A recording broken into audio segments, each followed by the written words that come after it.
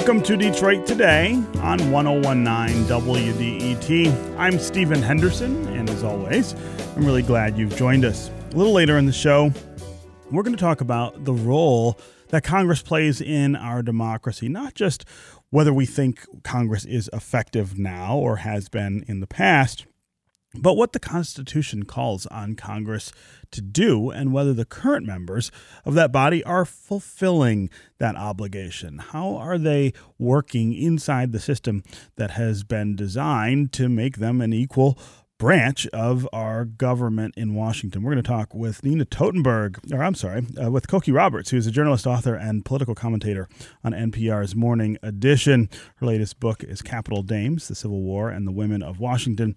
We'll also talk with Richard Primus, who's a constitutional law professor and historian at the University of Michigan Law School. You're going to want to stay tuned to those conversations. They'll be really great, and they will start at about 1:30. But first, today, it is Opposite Monday here on Detroit Today, a time when we try to invite somebody onto the show who sees the world a little differently than I do. And in this role this week, again, is Matt Resch. He's the president and owner of Resch Strategies, a political PR firm in Lansing. Matt, welcome back to Detroit Today. Good morning. It's always great to talk with you. Yes, great to have you. So let's start with the road funding debate in Lansing. I'm really curious how you received the news that that Governor Gretchen Whitmer would like to fix our roads by putting a pretty aggressive increase on the tax we levy against gasoline. Is this the right way to do that in your estimation? Well, I guess I would say I was both surprised and not surprised in the same way. I think when you go back to the campaign, I was surprised in that she was so adamant in saying she was not going to raise gas taxes. And there's now that infamous clip from the debate in Grand Rapids where Bill Schuette questioned her and said she was looking at 20 cents, and she said that was ridiculous. So from that sense, I was a bit surprised that she was so ready to change tune once she got into office. But on the flip side of all that, I think that the realities of the situation, I give her some credit for, at the very least, being bold in what she's putting forward. I think 45 cents is probably more than she's going to get, and I think that she is really testing kind of the old adage that when you are coming into the governor's office and you've got some political capital, do the unpopular things early. It'll be curious to see after she gets done traveling the state and doing all of this roadshow business that she's doing trying to sell this, if one, her popularity remains, and two, if she moves the numbers at all on this gas tax proposal, because the one thing that the Republicans in the legislature have going for them is that it's not a popular proposal, and they can stand back and know that most of the folks back home don't want their gas taxes to go up 45 cents. Yeah. One of the things that strikes me about this is that it does, even though what you're saying there is true about it being unpopular, it does put a complete solution on the table. And so if you don't like it, as many Republicans have said they don't, you kind of have the burden then of coming up with something that will do the same things. And it kind of moves the conversation ahead in that way, I think. And so, for instance, we haven't seen a lot of proposals come out that kind of promise things that they can't pay for because you've got something on the table that will raise that full $2 billion. No, I think you're right, and I think it certainly is on the legislature to come up with something. I don't think that voters will be very patient with just the no answer, and I think the governor is right to play on that, and she does quite a bit. Okay, you don't like this, what's your alternative? And I think that Senator Shirkey and Speaker Chatfield will certainly be looking at something, and they go back and hang their hat a bit on what was done at the end of the Snyder administration and the funds that went into roads there as part of what their plan is already doing. But I think you're right, and she is right. I think we all need to see competing plans and let the merits of each kind of rise or fall on their own. So what do you make of this new power division in Lansing? For a long time in the state, we've had one party that had control of both houses of the legislature as well as the governor's mansion. Now we've got split power. I have said before that I think there are some opportunities here to get a little more done than we did before, which might be counterintuitive. But I think Governor Whitmer's experience in the legislature, the relationship she has with some of the leadership in both the Senate and the House, and the urgency with which some of the issues that sort of are hangovers from the past administration need to be addressed. I don't know. I've been a little more optimistic about the way people can work together in Lansing these last couple of months. I wonder what your impression of that has been. I feel the same. I think maybe a little less so than I did at the beginning, but I definitely, after such an acrimonious November and October and September, both on a national level and somewhat on a state level, I was feeling, that this was going to be a very nasty 2019, and I think all three leaders did a really good job of understanding that was not what people wanted to hear. Whether or not they're not going to jettison their ideology down the road, but they all three played nicely. I think they're all still feeling each other out a little bit. But one benefit that they have, and I think you mentioned it, is that people know Governor Whitmer here in the legislature. She's a creature of the legislature. She's been here for a very long time and has relationships that, for example, Jennifer Granholm or Rick Snyder didn't have when they came into this office. So not only were they figuring out the job, they were also figuring out the people and the relationships and the characteristics that each people and each leader brought to the table. And I think that because Governor Whitmer has worked side by side with a lot of these folks, they're going to be able to, and I think that the people are looking to them to put some things aside and get some things done. Senator Shirkey has I think a reputation and a track record of thinking on big issues and tackling big issues and working to find real solutions. And I think that kind of leadership, I think, will help push some of these things through. Because I think you're right. We don't know how we want to pay for the roads, but we all know that they stink, and we need to do something about them. My guest is Matt Resch. He's the president and owner of Resch Strategies, a political PR firm in Lansing. He's here for Opposite Monday, when we invite somebody onto the program who sees the world a little differently than I do, maybe comes at it from the other end of the political spectrum. We are talking about a number of things. One, road funding here in the state of Michigan, the debate in Lansing about how to fix our roads. Governor Whitmer says 45 more cents on the gas tax is the way to do it. Some Republicans say that's too much and they would like to do something else. We're waiting, though, to hear what those specific ideas might be and sort of how the back and forth goes before they put a budget together later this spring. We're also going to talk about what's going on in Washington with the Mueller report. We'll talk about the upcoming 2020 campaign for president and the departure of Department of Homeland Security Secretary Kirstjen Nielsen very abruptly yesterday. If you want to join the conversation on any of those topics, give us a call. 313-577-1019 is the number on the phones. That's 313-577-1019. You can also go to the WDET Facebook page and put comments there, or you can go to Twitter and hashtag Detroit Today, and we will work you into the conversation. Matt, I want to talk to you a little about the Mueller report.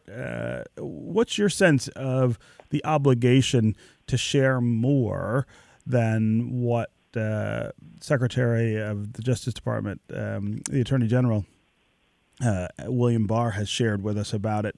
Is this something we ought to be able to look through and determine for ourselves what Robert Mueller and his investigators found? I think so. Yeah, I think that we do. I think it's funny that you always have me on this Opposite Monday, and I always and feel like we end up agreeing more than we argue. But I think when it comes to the president, we're going to be that way. I think that if you are a full-throated supporter of the president, and you want to be able to say that this is the vindication that he is claiming, and you want to feel confident going forward and fighting on that hill, then I think you need to know, and we all need to know what's in it so that we can say, yeah, you're right, this is a vindication, and you're not left second-guessing. And I think the other side has the right to see things, too. I mean, I think that there are obviously legal things and grand jury things that are beyond my understanding, but need to be protected and redacted so that ongoing cases or national security isn't jeopardized. But I think the basic facts of that report and to the fullest extent possible should be made public so that it can be talked about in an honest way. I mean, I think both sides are going to say what they want to say, no matter whether we see it or whether we don't. I think that for those who are just want to get a full airing of everything, I think it should be made public. So, and I also wonder what the strategy is here from the administration's point of view. I mean, the idea of not sharing it, of course, leaves those doubts out there and probably gives strength to those who say, well, this is a cover-up. At the same time, of course, they've seen the report, and maybe there's something in there that they think would do them greater harm if it were made public. I think there's probably a lot to that. I think there's probably a lot in there that's embarrassing, that may not be illegal, but certainly isn't something that anyone wants to see. I think I'm not one that attributes the Trump administration to really any PR brilliance. So I don't know that this would be my theory on this, but I tend to think that the way they rolled this out, if the Attorney General is to be believed and the report is going to be coming out at some point in the next couple of weeks, letting the abbreviated memo go out and set the narrative was a pretty good PR move. It allowed people to kind of stake their ground, and then when the details come out, it's going to be harder to move people from where they thought, based on the early report. So I think that there was from a PR standpoint, a good thing for the administration to do. I think long term, though, whether for his reelection or, for Congress as well, and members running in a year and a half in the House and in the Senate, we need to know the facts of what's in that report so that folks can campaign in an honest way. Again, 313-577-1019 is the number on the phones. Let's start with Cliff in Detroit.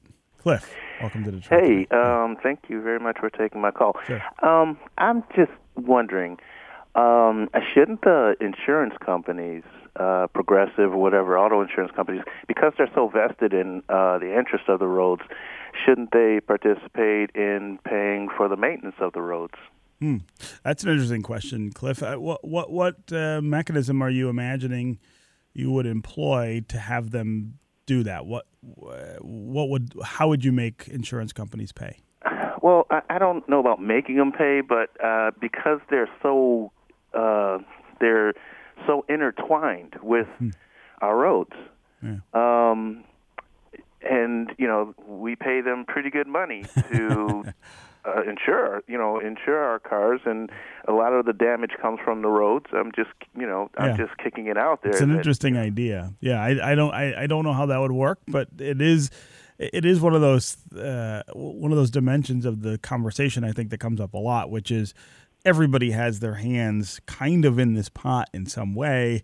If we had everybody to kind of chip in a little bit, could we get there a little easier? Matt Resch, what do you think about the role that insurance companies play in all of this?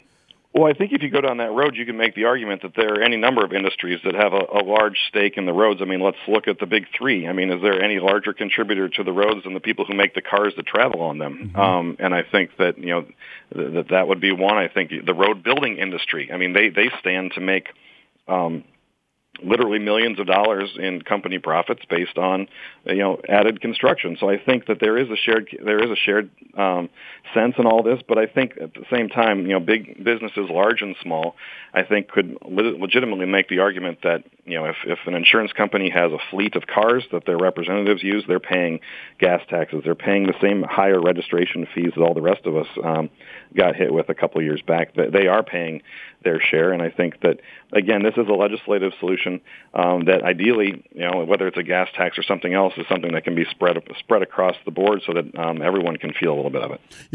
I've seen a couple people suggest that the Catastrophic Claims Fund is another place that we ought to be looking.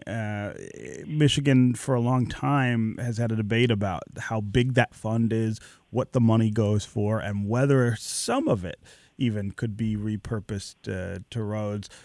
I wonder if this current iteration of the debate about how to fix the roads will get us to reckoning with things like that, which I think are big ticket issues that we, in the past at least, have not figured out a way to really think about. Well, I can remember when I first moved to Michigan, and I don't remember the exact year, but when there was that surplus in that fund, and Governor Engler and the legislature decided to send every driver in Michigan, was it like $150, $170 refund, and everyone got a check in the mail. And I had just moved to Michigan and was a poor recent college student. I thought, well, this is pretty cool, getting a check in the mail all the time, and it was the last time that's ever happened. But if we're getting to a point where the funds are getting that high, that's all stuff that should be on the table, especially since the legislature's top priority is auto no-fault reform. And I think it is their intent that they want to combine a lot of the problems with auto no-fault and our super high insurance rates with this road conversation. Yeah. Let's go back to the phones here really quick. Diane in Canton, welcome to the show. Oh, thank you. Sure. I can't believe I called finally after all this time. So my idea is to be considered that not everyone is driving a gasoline-powered vehicle. Mm-hmm. So if they focus completely on gas, it's not covering everybody. And the other idea is, what about toll roads? Yeah. No, Diane, those are great points, both of them. The toll road issue, I know, has been kicked around for a while in Michigan. There's some real hurdles to that, especially when it comes to federally owned roads. But Matt, Resch, talk about this idea that gasoline taxes don't necessarily catch everyone anymore. I mean, a lot of people are plugging their cars in instead of filling them up. Well, and that's the exact point that Senator Shirkey makes frequently, that the gas tax is not the gas tax increase is not a long-term solution. That it's a diminishing return almost the second it's passed, because fewer and fewer cars every day are powered by gas. And we have the big three here in Michigan who are dedicating millions and millions in research into electric vehicles and sustainable vehicles that are going to use less and less gasoline. So the caller is absolutely right, and Senator Shirkey has said as well that if we're going to look for a tax structure, why are we basing it on potentially an antiquated or a tax structure that's going out of style with going into more electric vehicles? And he's urged, I think, for a more holistic approach to it. And the governor has said that it's really the simplest and cleanest way to do it right now. And I guess by clean, I don't mean environmentally clean. I just mean legislatively clean. And so that's why, and it's the most immediate way to get funds into the roads. But again, the caller makes an excellent point. And it's funny that she brings up the toll roads, and you bring it up because I had a chance to see the governor give a speech on her road plan about a week and a half ago. And before anyone could even ask a question about the toll roads, she said, before anyone says anything, let me just answer the question about toll roads, because she gets it every single place she goes. Right. It's not something that's really feasible here for a number of reasons, but a lot of them have to do with federal policy, is my understanding. Right. Okay. But before we break, Matt, our next two segments are going to be about the effectiveness of Congress and whether it's performing its constitutional role. And I thought you'd be somebody who would be interesting to hear what your perspective is on it. I mean, this is not so much a question of whether Congress is effective at what it's doing, but whether it's even doing some of the right things. Well, I'll answer that by sharing a story. I talked recently with a colleague of mine who does similar work that I do. He has a firm in Washington D.C. and we hadn't talked in a couple of years, and we were sharing a house business. And he shared with me that he has at this point laid off his entire firm with the exception of himself. He hasn't gotten a client in more than a year. And I said, why? You were running a great firm and had a great operation. And he shared, no one thinks anything can get done here, so no one's even trying. Wow. And it's no one's going to feel bad for PR guys in D.C. But it showed to me that the folks who engage in these issues, who advocate for policy, have decided to just sit things out for a while until things until, I don't know what they're waiting for, a new president or a new makeup of Congress, but they were not looking to spend the money they had on trying to impact policy because they just didn't think things were going to get done. Wow. Well, that's a great story, and it's a great setup for our next conversations. Matt Resch, president and owner of Resch Strategies, a political PR firm in Lansing. It's always great to have you with us here on Detroit Today. Thanks so much. Up next, we are going to keep talking about whether Congress is doing its job, and we'll be joined by U of M law professor Richard Primus, a constitutional expert. Also, don't forget, if you have to miss any of today's show, you don't have to miss out entirely on the conversation. Just go to iTunes or wherever you download podcasts, download and subscribe to Detroit Today. Take us with you and listen when you are ready. We'll be right back with more Detroit Today.